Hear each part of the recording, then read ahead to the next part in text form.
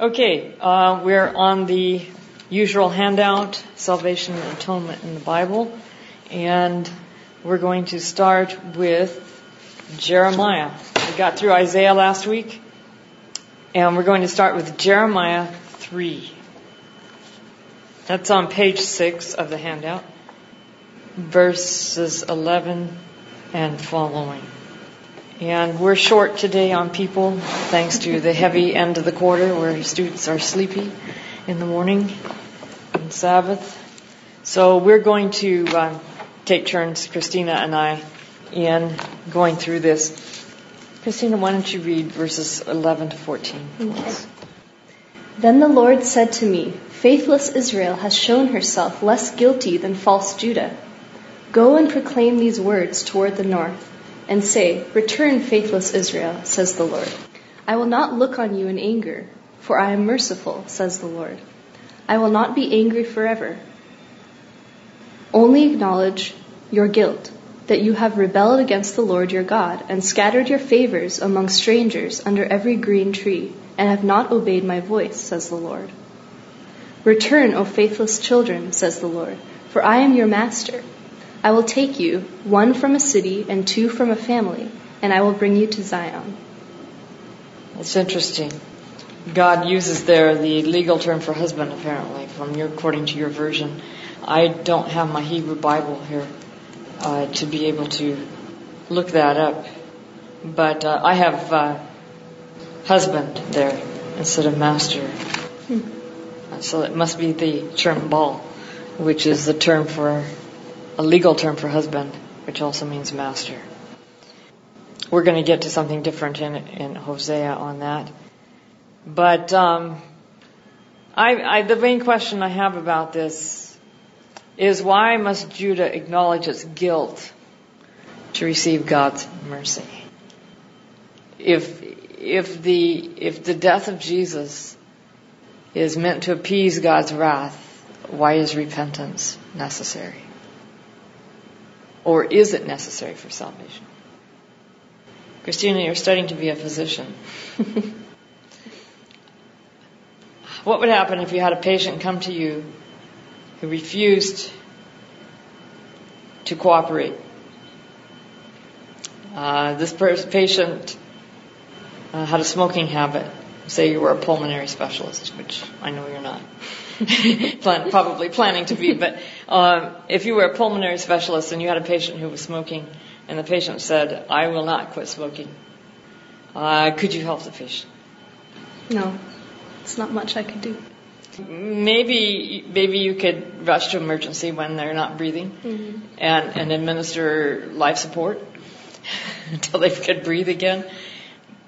But unless unless an ill person admits that they're ill and turns around from that illness and says, "I want to get better, I want to be well," there's nothing God can do. Which suggests here that sin is not a legal problem, primarily. Sin is a very real social, spiritual, mental problem. And until we admit it, there's no healing. I think of another analogy is from the field of psychology. A client who comes to a psychologist for counseling, and the psychologist starts inquiring, asking different questions, and the person refuses to disclose what is really going wrong, what is really happening. Can that psychologist help their client? And I think the answer is the same. So I think this is why it's so important. And what is interesting here is that I won't stay angry forever, only acknowledge your wrongdoing. And what God wants is not appeasement, but He wants repentance. We're on the handout on page 6. And page 6 at the very bottom, we're just finished discussing Jeremiah 3. Numbers, Oh, that's right, you have the old document. So, but it is, if you count, it's page 6. And Jeremiah 3 is what we just dealt with. So we're ready to turn to Jeremiah 6. And I'll go ahead and read this. We'll go clockwise. 6:20. What use to me is incense from Sheba, or sweet cane from a faraway land? Your entirely burned offerings won't buy your pardon. Your sacrifices won't appease me. What do you do with that? Well, from my Prophets of Israel class, I'm learning that God is more concerned with people and relationships than ceremony. Right. What is interesting to me is that this verse is counter, I think, especially Mesopotamian thinking. And I would suspect Canaanite thinking as well. Unfortunately, we don't have a lot of information about how they viewed their offerings. Ritual texts don't include explanations. They just tell you what to do. So we don't have a lot of explanation of how they viewed their offerings. But if it's anything like Mesopotamia, everything that you did in religion was to appease the God's wraths, the wrath of the gods.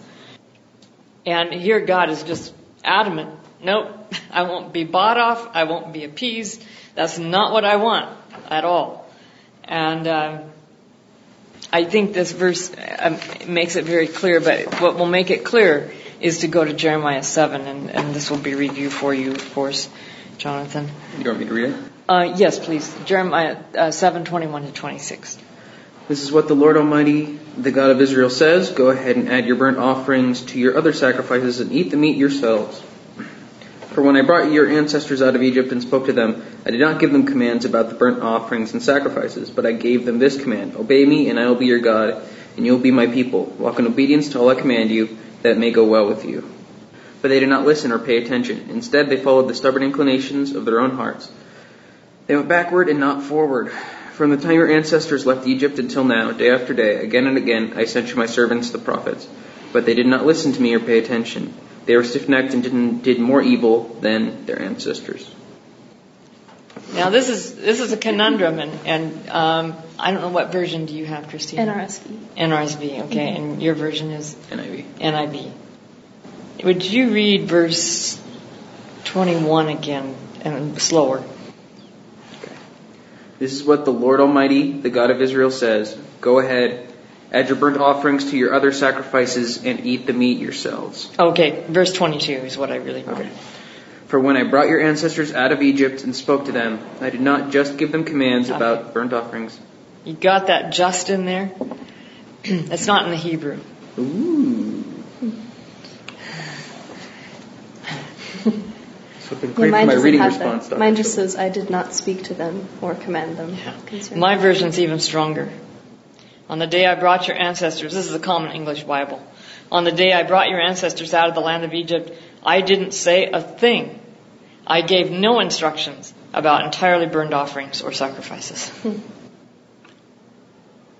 So this provides a conundrum, and the NIV tried to smooth it out. No, I didn't just talk about it, but I also said, you see, and that's nice, but that's not what the Hebrew says.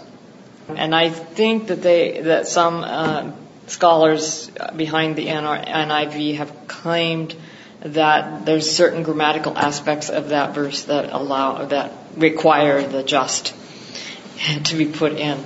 But I'm wary of grammar being used to justify interpretation, when a straightforward reading of the text doesn't require it. So is it true that when God brought Israel out of Egypt, that He didn't speak to them at all about sacrifices and offerings? This is now I'm thinking of Books of Moses class. Do you remember when He brought them out of Egypt? In the Hebrew, it's on the day that I brought you out of the land of Egypt. Did God speak to them about sacrifices and burnt offerings? I don't remember. He didn't actually. Let's go to Exodus 19. I would say that Exodus 19 is kind of the watershed chapter, because they're now clearly out of Egypt. They're at Sinai. And if you were to look at chapters, 13, 14, 15, 16, 17, 18, those chapters, which is the story of them coming out of Egypt, crossing the Red Sea, camping, and running out of food, and all of those stories. There's nothing said in them about offerings, sacrifices, burnt offerings, what have you. So now they're at Sinai, and this is where you might expect God to say, okay, now you should offer sacrifices, because Moses told Pharaoh, the reason we need to go 3 days into the wilderness is we need to make offerings, and the reason we need to bring our flocks in herds, because Pharaoh wanted him to leave them behind, is because we need to make offerings to God, and we don't know which ones are going to be without blemish so that we can offer them, because the treks through the wilderness would make some without blemish. So presumably, now that they're out of Egypt, at a place where they're stopped and camping for a while, now they're going to make offerings. But there aren't any offerings made. In fact, so the verses 1 to 5, or 1 to 3, I should say 1 and 2, talk about how they got to Sinai and set up camp. And then verse 3, Christina, would you read verses 3 to 6? Then Moses went up to God. The Lord called to him from the mountain, saying, Thus you shall say to the house of Jacob, and tell the Israelites, You have seen what I did to the Egyptians, and how I bore you on eagle's wings and brought you to myself.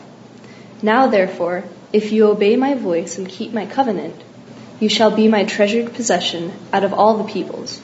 Indeed, the whole earth is mine, but you shall be for me a priestly kingdom and a holy nation.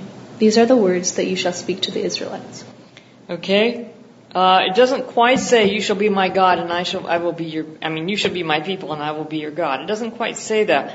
But you will be a kingdom, a priest to me is essentially the same message. Now, the next chapter, there's not a lot, there's dialogue between God and Moses here, but it doesn't really pertain to our question. So, going to chapter 20, and if you look at verse 2, I am Yahweh your God who brought you out of Egypt, out of the house of slavery. You must have no other gods before me. That's essentially the same message. You shall be my people, and I will be your God. If we go now to 22 and following, the Lord said to Moses, Say this to the Israelites, You saw for yourselves how I spoke with you from heaven. Don't make alongside me gods of silver or gold for yourselves. Make for me an altar from fertile soil on which to sacrifice your entirely burned offerings, your well-being sacrifices, your sheep and your oxen. I will come to you and bless you in every place where I make sure my name is remembered. But if you do make for me an altar from stones, don't build it with chiseled stone, since using your chisel on a stone will make it impure. Don't climb into my altar using steps. Then your loins won't be exposed by so doing. Well, you could say he's implying sacrifices here, but it's not a clear command, is it? I did not command, is how it's worded in Jeremiah. So we go to after chapters 21, 22, go to chapter 23.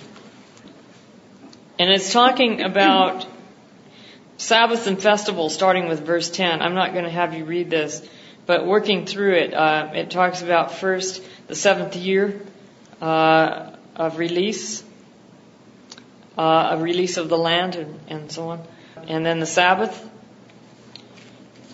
And then it has a festival of unleavened bread. And then verse 18. Jonathan, would you read verses 18 and 19? Do not offer the blood of a sacrifice to me along with anything containing yeast. The fat of my festival offerings must not be kept until morning. Bring the best of the first fruits of your soil to the house of the Lord your God. Do not cook a young goat in its mother's milk. Yeah, it seems like an odd collection of laws. And there is a question about what is happening here in Exodus 21 to 23, because it seems to be a real take. Many of the laws of Exodus 21 and 22 are a take on Hammurabi's laws. This has been demonstrated by David P. Wright, who wrote a book called Inventing God's Law, in which he shows the parallels between Exodus 21 and 22 and Hammurabi's laws. So it isn't clear, absolutely definitively clear, that God gave those laws at Sinai on the day he brought them out of Egypt, so to speak. They may have been laws that under inspiration that Moses wrote later. So, and he put them there because this becomes the Book of the Covenant. Now, it is possible that the bulk of these laws were composed there at Sinai because of the fact that the Book of the Covenant becomes a very important part of the covenant process that we have here in Exodus 19 to 24. So I'm not trying to rule that out completely. But it almost seems like God is assuming that these people are going to offer sacrifices, but he never commands it here at all. There's no conjunction, offer sacrifice, just how to offer them. Now let's go to Exodus 24. They were keeping the Sabbath before they received the Ten Commandments. Right. And does that mean that God had given them that command prior to giving them those commandments, the covenant on Sinai? How did they know to keep the Sabbath law?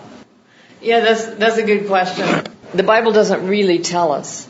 The Bible doesn't really tell us because it doesn't explain the origins of the Sabbath. I mean, you first really hear a command about the Sabbath at Sinai. Mm-hmm. And my perspective is really that the Sabbath was a gift, and that the memory of it was handed down generation by generation. That it was a gift in Eden with creation, because it's tied to creation. Mm-hmm. And that it was handed down generation to generation, so that they had a dim memory of it, but they weren't keeping it until they have the manna situation. And then God tells them, okay, this is how you do the manna. God is very experiential in his leading Israel out of Egypt. You don't have just setting down laws and expecting Israel to obey. They're not ready for that. He's parenting them. And in parenting, you teach by experience more than you teach by precept. Because children adapt to how you behave more than they adapt to what you say they ought to do. And so God gives them this thing of manna.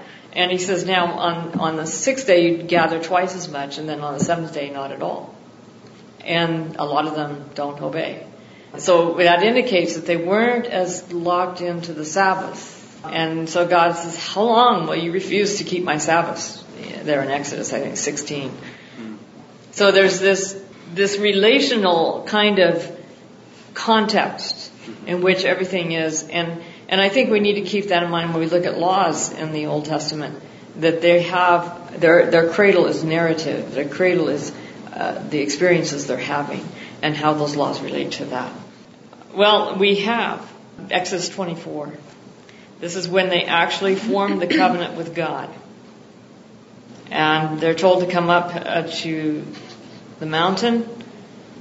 And Moses, I'm walking us through this. Moses came and told the people all God's words and the case laws. And all the people answered in unison. Everything the Lord has said we will do. So Moses then wrote down all the Lord's words. And he appointed, verse 5. Robert, would you read in a good strong voice verses 5 to 7? All right.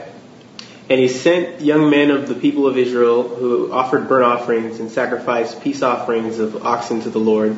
And Moses took half of the blood and put it in basins, and half of the blood he threw against the altar. Then he took the book of the covenant and read it in the hearing of the people. And they said, all that the Lord has spoken we will do, and we will be obedient. Why don't you go ahead and read verse 8? And Moses took the blood and threw it on the people and said, behold, the blood of the covenant that the Lord has made with you in accordance with all these words. Okay, now this looks like a sacrifice, doesn't it? Kind of. I mean, they had to slaughter an animal. These were sacrifices of well-being. It doesn't finish by telling us that they burnt this offering of well-being. But the real purpose of the sacrifice was the sprinkling of the blood. And that sprinkling of the blood, I believe, functioned in the same way as this ancient understanding of taking on the terms of the covenant, and you may slaughter me and sprinkle my blood everywhere if I do not take the terms of the covenant. So it's more than just a sacrifice. It doesn't say anywhere that God told Moses to do this, does it?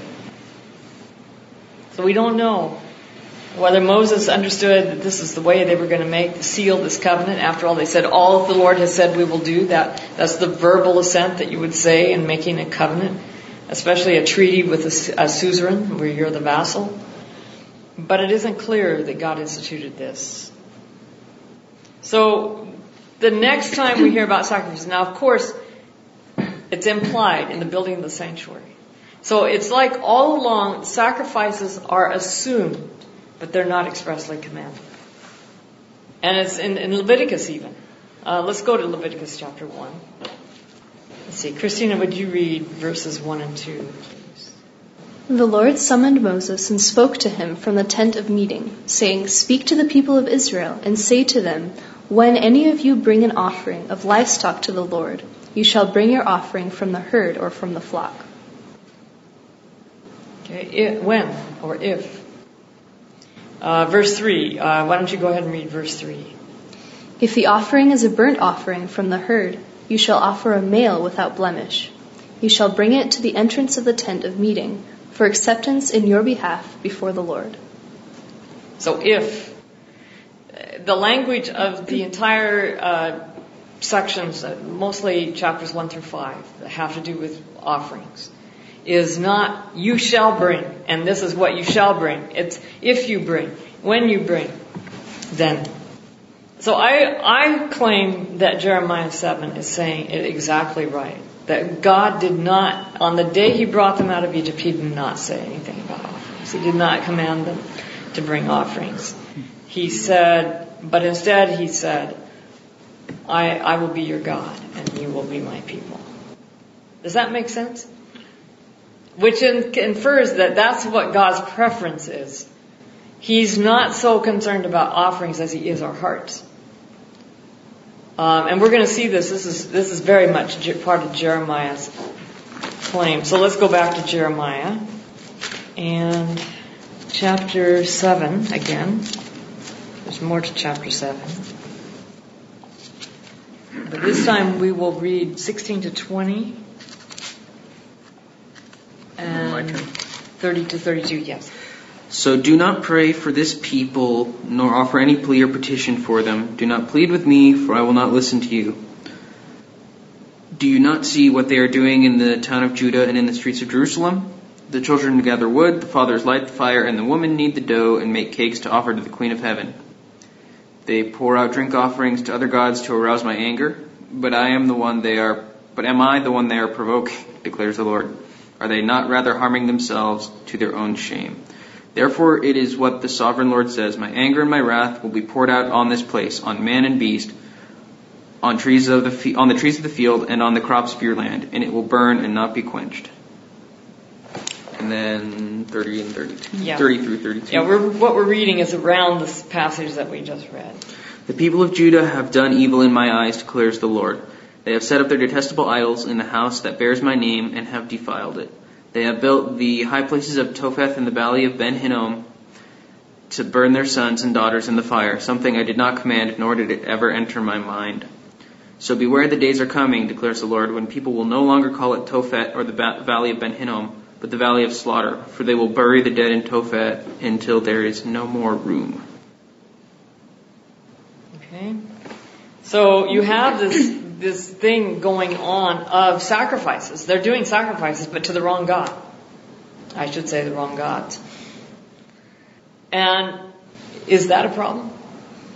And why is it a problem? It is a problem because God doesn't want them worshiping any other gods or falling into the same mistakes as the other And what's wrong with worshiping other gods? God's a jealous God. He wants I'm married to you, and don't you dare cheat me. Right. Cheat on me. In verse 19 it says, is it I whom they provoke, says the Lord, is it not themselves to their own hurt? So, yes. Are you really offending me? Are you really making me angry? Or are you hurting yourselves, as Jonathan's version says, to your own shame? Mine has, aren't they in fact humiliating themselves? See, if you really study ancient Near Eastern polytheism, the worship of other gods put the worshiper in the status of a slave. And everything centered around doing the right rituals. It was all about sacrifices. It was all about offerings. It was all about appeasement. It was of greater concern to deity in the ancient Near East to have their tummies full with the best kinds of food than to have a high level of morality, because the gods of the ancient Near East had a very low level of morality. They weren't into morality. Now, Shamash, the god of Mesopotamians, and Shaphash, the god of Canaanites, who was the sun god. This god was into justice, but justice always was involved with self-interest, not in concern for the other as much. The king was supposed to execute concern for his subjects. That was just good common sense. You don't take care of your subjects aren't going to serve you. But by and large, there's not a huge emphasis of gods demanding high moral treatment, and particularly not love. In fact, there is no good word for love as we understand it from the New Testament, in the Hebrew Bible or in the ancient Near East. There's no adequate word, maybe is what I should say. The word love, ahav, is so tied to treaty language, as in, I will love my suzerain king and be loyal to him. It's not love in the sense of an internal response to being loved. It's not love in the sense of unselfishly wanting the best for another person. That kind of love, we have to go to the New Testament to find the word agape. And so consequently, when God says you shall love the Lord your God with all your heart and with all your soul, with all your mind and all your strength, I'm sure God meant agape, but he knew that the people would understand that in terms of treaty language. And so consequently, the Bible, the Old Testament never says God is ahav, God is love. It never says that. It says that God is gracious, he is merciful, he is compassionate. Compassion is the one word that possibly we have in the Old Testament to ascribe to God that approaches agape. So I probably got a little off track here. I have a question. But that's the qualitative difference between the gods that they worshipped. The gods they worshipped were sexually immoral, and sex was a form of sacrifice, I believe. I believe they had ritual sex despite claims that there was no sacred prostitution. Prostitution is another matter. That's sex for sale. But I think they had ritual sex, which of course is hard to prove or disprove. But the Bible indicates that they do. So there's just not the moral level. Yeah. Didn't they have to sacrifice though? Because without blood, there's no forgiveness of sins. Yeah, it's Hebrews that made that states that, and they said under the law. It's under the law. There is no forgiveness of sins without blood. If we're under grace, right, and not under law. You see, here's the thing that's happened, and I want to reiterate this because I think, Robert, you weren't in Books of Moses when I taught this. Yeah, next quarter. Oh, you haven't taken it yet? Yeah. Oh, okay. Yeah. Well, you get a preview. If we go back to the original covenant, God's preferred covenant, and Noah, it's a promise. It's a promise of what God is going to do. There are some stipulations given to Noah before that promise is made. Those stipulations are to keep Noah alive and his descendants alive. By the blood of man shall no man shed. No, if man sheds blood, by man his blood will be shed. Mm-hmm. For in the image of God he made man. Don't eat the flesh of the blood. Blood is sacred. Life is sacred. Don't kill. That's the basic stipulation. So keep alive, and don't repeat what happened before the flood. What about Adam and Eve? Not Adam and Eve. Adam. I'll get to that. I'm talking about covenant now. I'm not talking about sacrifice. So God forms this, and the original covenant is a promise to be received by faith. So then we move to Abraham. The first covenant God makes with Abraham in chapter 15. God promises him descendants. And Abraham believes God, verse 6. Abraham believes God, and God considers that his righteousness. And then God moves to land grant and says, I'm going to give you this land. And Abraham says, how do I know I'm going to get it? Oops, where's Abraham's faith? Fell flat. So God says, I guess we're going to have to form a covenant, and that means some cutting. So take some animals, cut them into pieces, and God himself goes through those pieces, taking on the terms of the covenant, saying, you may slaughter me like you did these animals if I do not keep my terms of the covenant. It's still a covenant of promise. God is still the one who fulfills it. A few chapters later, Ishmael is born. Oops, what happened to Abraham? Abraham lost his faith. And he tried to fulfill the terms of the covenant by himself. Right? Yeah. By works.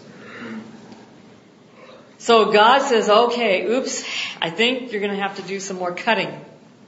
If you're going to take on the terms of the covenant, you have to do the cutting on yourself. Circumcision. So now you have a shift from a covenant of a promise. And I'm not basing this on Paul, but Paul completely understands this. Okay. You now make a shift from the covenant of a promise to receive by faith, which is God's original plan, to a covenant that's made by blood, by cutting. And it's the Sinai, because they've made that shift. God offers them the same terms of the covenant in Exodus 19. You are a kingdom of priests and be a holy nation. That's his preferred covenant right there. And the people say, all that the Lord has said we will do. We will fulfill the terms of the covenant. What do you have to do then? More blood. More cutting. Until you have the sprinkling of the blood on the people. The people say, we will keep this law. Did they ever keep it? No. We can't. If they had trusted God and said, we accept your promise. We will allow you to fulfill it in our lives. We trust you to do that. The whole history of Israel would have been vastly different. Now, I do believe that God instituted the original sacrifice. But it was meant to be a very simple offering. And I think that Adam and his descendants did not fully understand the meaning of that sacrifice. I think clouded by Satan's lies, they believed they were appeasing God's wrath. But if you go to the issue of the blood, we covered that a lot in Leviticus. And we had a whole handout on that. So I would refer you back to that. Because the blood is not about appeasement. And we made that very clear with Kippur. With this one. Yeah. Mm-hmm. And so the question is, under the law, why did there need to be blood for forgiveness of sin? I think it's because the people could not trust God to forgive them. And they needed the blood to assure them that they were forgiven. I don't ever think the blood made God forgive us. And I don't think that the text says that. The text leaves it open. You can translate it that way or interpret it that way, but it is not necessary. It just says that under this law, without the shedding of blood, there is no forgiveness of sin. There is no forgiveness of sin. Not God will not forgive. Yeah. I gotta look at it some more. And keep in mind that sacrifices, God took a great risk in even having us do sacrifices. The original sacrifice was supposed to show that sin leads to death. And to illustrate that, instead, they became perverted to appease divine anger. And more than that, that what really appeased the gods was to offer your children. And more specifically, your firstborn, who was the most important child you had. And so you have that problem in Jeremiah 7. This is one reason he's up in arms about the sacrifices. That isn't what God really wanted. He wanted to be your God and you to be his people. And here you are offering your children to God as food to appease his anger. Away with that. So Jeremiah 9:23 to 24. And why don't you read this, Robert? Thus says the Lord, let not the wise man boast in his wisdom, let not the mighty man boast in his might, let not the rich man boast in his riches, but let him who boasts boast in this, that he understands and knows me, that I am the Lord who practices steadfast love, justice, and righteousness in the earth. For in these things I delight, declares the Lord. What could be clearer? This is not about bloodshed here. I am one who acts with kindness, justice, and righteousness. I am one who does this. You don't have to make me that way. I'm not a God you have to placate. You see, if God is the kind of person that has to be appeased, even by the death of his son, then he is not who he really is. He is not I am who I am.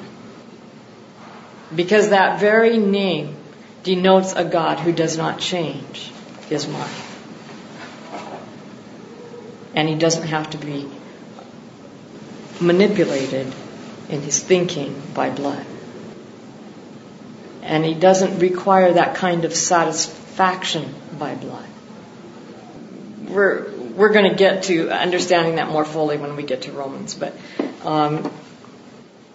the heathen gods, the gods of the pagan religions, were gods who you had to manipulate, you had to buy off, you had to persuade, you had to placate. They weren't gods who already were forgiving. They would ascribe that to them, but they knew that in any kind of situation where they were in trouble, they had to placate, appease, grovel, whatever, to try to get the gods on their side. So I'm still attempting to understand this, so if I'm a little awkward in how I present it, bear with me. Hopefully we'll get it down soon. I'm going to skip over Jeremiah 30 and move quickly in fact, I'm going to skip over the next three passages and go to Jeremiah 31 to 34. We have to do this today because we already talked about it, the covenant. And Christina, you want to read verses 31 to 34. Mm-hmm. The days are surely coming, says the Lord, when I will make a new covenant with the house of Israel and the house of Judah. It will not be like the covenant that I made with their ancestors when I took them by the hand to bring them out of the land of Egypt, a covenant that they broke, though I was their husband, says the Lord. But this is the covenant that I will make with the house of Israel after those days, says the Lord. I will put my law within them, and I will write it on their hearts, and I will be their God, and they shall be my people. No longer shall they teach one another, or say to each other, Know the Lord, for they shall all know me, from the least of them to the greatest, says the Lord. For I will forgive their iniquity and remember their sin no more. Where's the blood? Jesus' sacrifice was the one that, would that be the one that would give us forgiveness of sins and bring into this new covenant? It would, but not because they changed God's mind so he would forgive. I agree. And I think that's the important thing. Now, I know the way theologians say this, it didn't change God's mind, it just satisfied his wrath or satisfied his justice. But that does suggest that God had to have something external to himself in order to forgive. Which means he did have a change of mind. He did have to have something external from himself. No, what the Old Testament really says is that God's forgiveness, his grace, his mercy, everything comes from within. It's who he is. It's not who somebody has to make him become. And I think it's very important that we understand that. But I'd like you to look at this covenant. This is the preferred covenant. Is there anything we have to do in there? It's all God's actions, right? It's all God's promise. I will, I will, I will.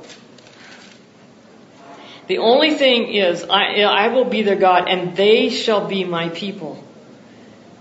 That is not a command. That's a promise. I will write my laws within them. And how does he do that? You remember the suffering servant in Isaiah 53?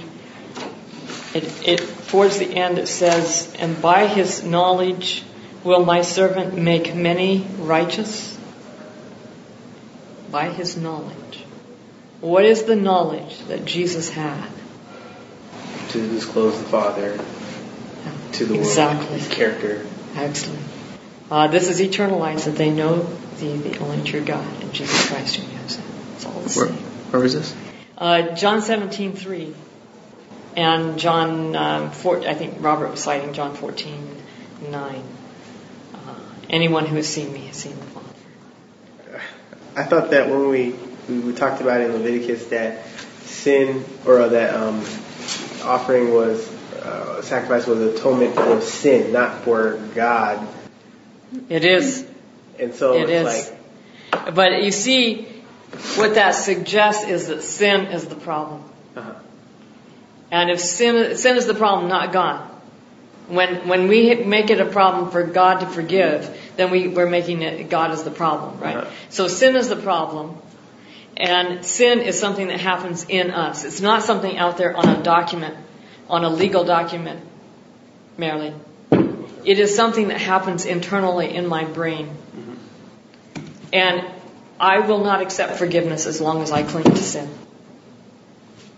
So what Jesus' death is bring me to the realization that sin leads to death. That God is in the rescue mode. He's always the one who's saving. He is not the one who's destroying. And when I realize that, I'm willing to accept his forgiveness. I'm willing to turn away from sin. I'm willing to repent, which is where we started in Jeremiah this morning. All of those things come together. So this is the start of munching on this more fully. We'll move on to Ezekiel next week. And why don't we close with prayer? Father in heaven, we thank you so much for the understanding of you that the Old Testament presents, if we read it as a narrative. That you are a God who makes promises to keep. And if we just would let you fulfill those promises in us and trust you to do it and come to know you, you would be able to write your laws in our hearts. You would be able to restore the damage done. We would be willing to receive your forgiveness so freely given. May we fully grasp that you are the forgiver. And we thank you in Jesus' name. Amen. Amen. Amen. Amen. Amen.